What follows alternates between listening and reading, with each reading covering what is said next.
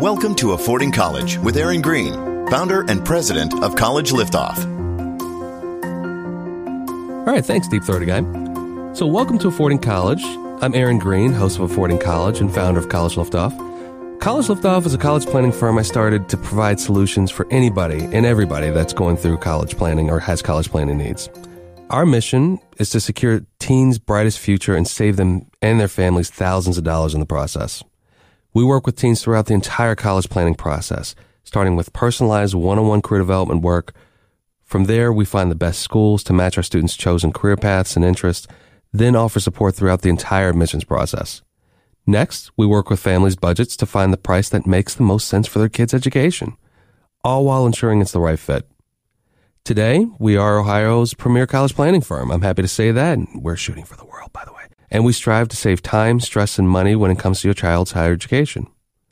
So that's a little background on myself and College Liftoff and why I do this podcast. I really want to offer families some solid advice when it comes to planning for college and higher education, because there's so much misinformation out there. The purpose of this podcast is to dispel the myths and misinformation and really help families.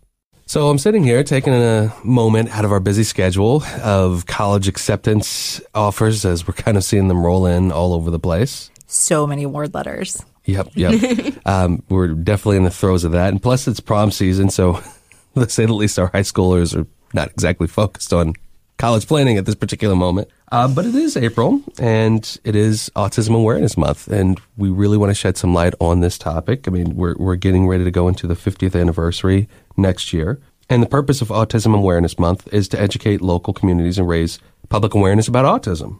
I also feel like it's a movement towards really acceptance and appreciation for people who are on the autism spectrum. But we really want people with autism spectrum disorder to feel valued because they do have special gifts and talents that sometimes go unnoticed by the general public. So great point. So with that, I'm here with two of my coworkers. I'm here with Juliana. Hi, Aaron. Hey, how you doing? Good. And I'm here with Paige. Hey, what's going on? Not much. And we're going to talk about this a little bit today and some of the work that we're doing, even at College Liftoff, to kind of work through with our families. Absolutely. If you don't take anything else away today, I hope what you understand is that there is a great fit for everybody in college, and that includes people on the spectrum. And we are just finding great spots for any student who comes in who needs some additional accommodations, and there's no reason to think college is not for me. That's absolutely true. It's one of those terrible stigmas that we've had for so long that college isn't built for everybody, but there's a version of higher education for everybody. And working through IEPs, 504s, autism at the next level, it's just like working through any other extra piece, whether it be a sport, whether it be a musical instrument. It's just another component to the equation for us that we work through with our families. Absolutely. I mean, we definitely want to think about fit factors, and fit factor may be that you need a dorm room that has an accessible shower, right? Because you have a physical disability. It may mean that you need access to additional time for test taking, or you might need a note taker. There are lots of different ways that colleges can help accommodate, but there's no reason to think that your need is so very different that you can't be accommodated at a school. I think it's important to note that college is really a new experience for everyone, not just students who have autism or learning differences. That's a great point. So it's pretty frightening, honestly. I was pretty scared to go to college myself. But currently I'm reading a book that Paige gave me called Parties, Dorms, and Social Norms by Lisa Meeks and Tracy Masterson, but it's about safe living for young adults on the spectrum. And they talked about a lot of things that I honestly wish I would have known just going to college. So that just shows the similarities between students who have learning differences and then people who are neurotypical that are also going to college. They're going through the same things. So let's take this back to even thinking about schools and how that correlates to students with learning differences. Truth be told, there are schools that deal with it better than others. We know that. We don't still let that be the driver. We still really want proper development work to be done and all those things. But in the end, we do want to find the schools that do offer better accommodations for those students overall. But again, it's just another piece of the criteria in the same way that we're looking for the right academic situation. You want to make sure that you're paying the right price for it, all those things. Exactly. We never want to send students to a program just because they've got great accommodations. What we're seeing more and more is that every college is recognizing the need for great accommodations for all of their students at a variety of levels, whether it's like a dedicated cafeteria for students with food allergies, or whether it's making sure that all of their buildings are accessible so that we don't need to move classrooms around so that somebody in a wheelchair can take a class that they desperately need to fulfill a major. We're working with a student on the spectrum now, and we looked at Muskingum. Muskingum is a great school, and they have a terrific PLUS program for students with some learning differences. And ultimately, it just wasn't the right fit for this particular student. It didn't really, Muskingum didn't support the student's major, but not to say that Muskingum isn't a great fit, but it just reminds us, like, we would never say to a student, let's go to this school because they've got a great accommodation program. Instead, we're going to find you a great fit for your major. And then in addition, we're going to find you the kind of accommodations that will help you be ultra successful. Absolutely. I think it's even more important for students on the spectrum or who have a learning difference to focus on career development work, because generally they do show amazing skill in one or more ability domains. So we talk about in our general orientation that there's 9 types of intelligences. In the United States, only tests for logical/mathematical or linguistics. And sometimes that's not the case for students who are on the spectrum or have a learning difference. And sometimes that's not the case for just a neurotypical student in general, too. Absolutely. It's probably the case for everybody, for everybody. In that regard. But it really has opened the world up to students with learning differences. It's a very different world than it was even 10, 20, 30 years ago in that regard. Absolutely. So, I started my career, as a lot of you already know, or I guess actually as the people at this table already know. I started my career in early intervention. I worked with a birth to 3 population in Indiana. And I had a ton of kids who were on the spectrum. And that was kind of the early stages of early identification. For a long time, we assumed that we couldn't identify a student's autism spectrum disorder until they went off to school, and we noticed that they were diverging from their peers. But in the time that I was doing early intervention work, they were doing much better work at identifying students early so that we could do the kind of therapies that would help them gain the necessary skills to go on to school and be successful. And even then, we were having these really positive, excited conversations about what we were hoping we would see for these students moving forward. And very rarely did we talk about college or higher education or even a certificate program. We didn't really talk much about employment. What we really talked about was, let's see if we can spend some time in the regular classroom. And now, the conversation has just completely flipped around in the last 20 years. Mm-hmm. So we realize that as long as we build in the supports that students need, there's no reason to think that college isn't a possibility. That you can't have a great and exciting career doing something fun and meaningful and that combines your purpose and your passion. So I think for a long time our notion of work looked much more like a sheltered workshop. Yeah. And I think most people are familiar with those. And now there's no reason to think that needs to be the outcome for any of our students.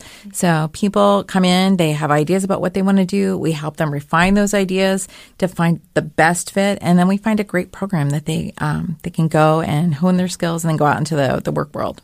But those are all such great points. It really goes back to career development has to be the driver. Absolutely. At the beginning of this.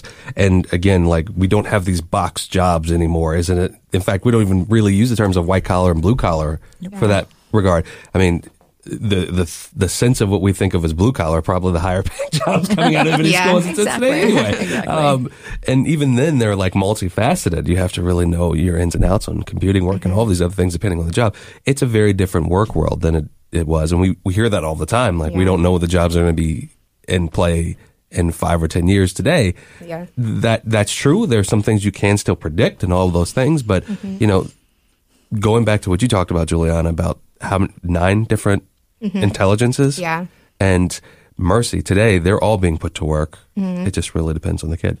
But this really goes back to, as a family, what are some things you have to really remember when you're applying to schools with IEP, with 504, with autism?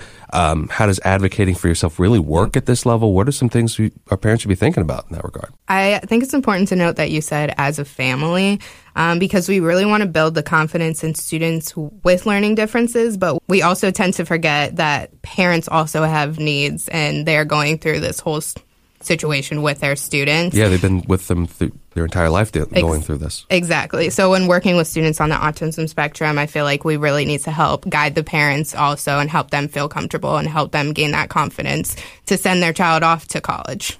We want the parents to feel confident that their students have become empowered. And once the students are empowered to make their own decisions, to advocate for themselves, then I think the parents feel like, yeah, this is definitely a possibility. I think that my kid will go and knock it out of the park. And that's what we want for every kid who leaves College Liftoff. So some quick, easy takeaways. Let career development be the driver. Don't be afraid to advocate for your student. Find schools that have the proper accommodations for your student. Do the investigative work you need to there. Ask questions. Do everything you need to.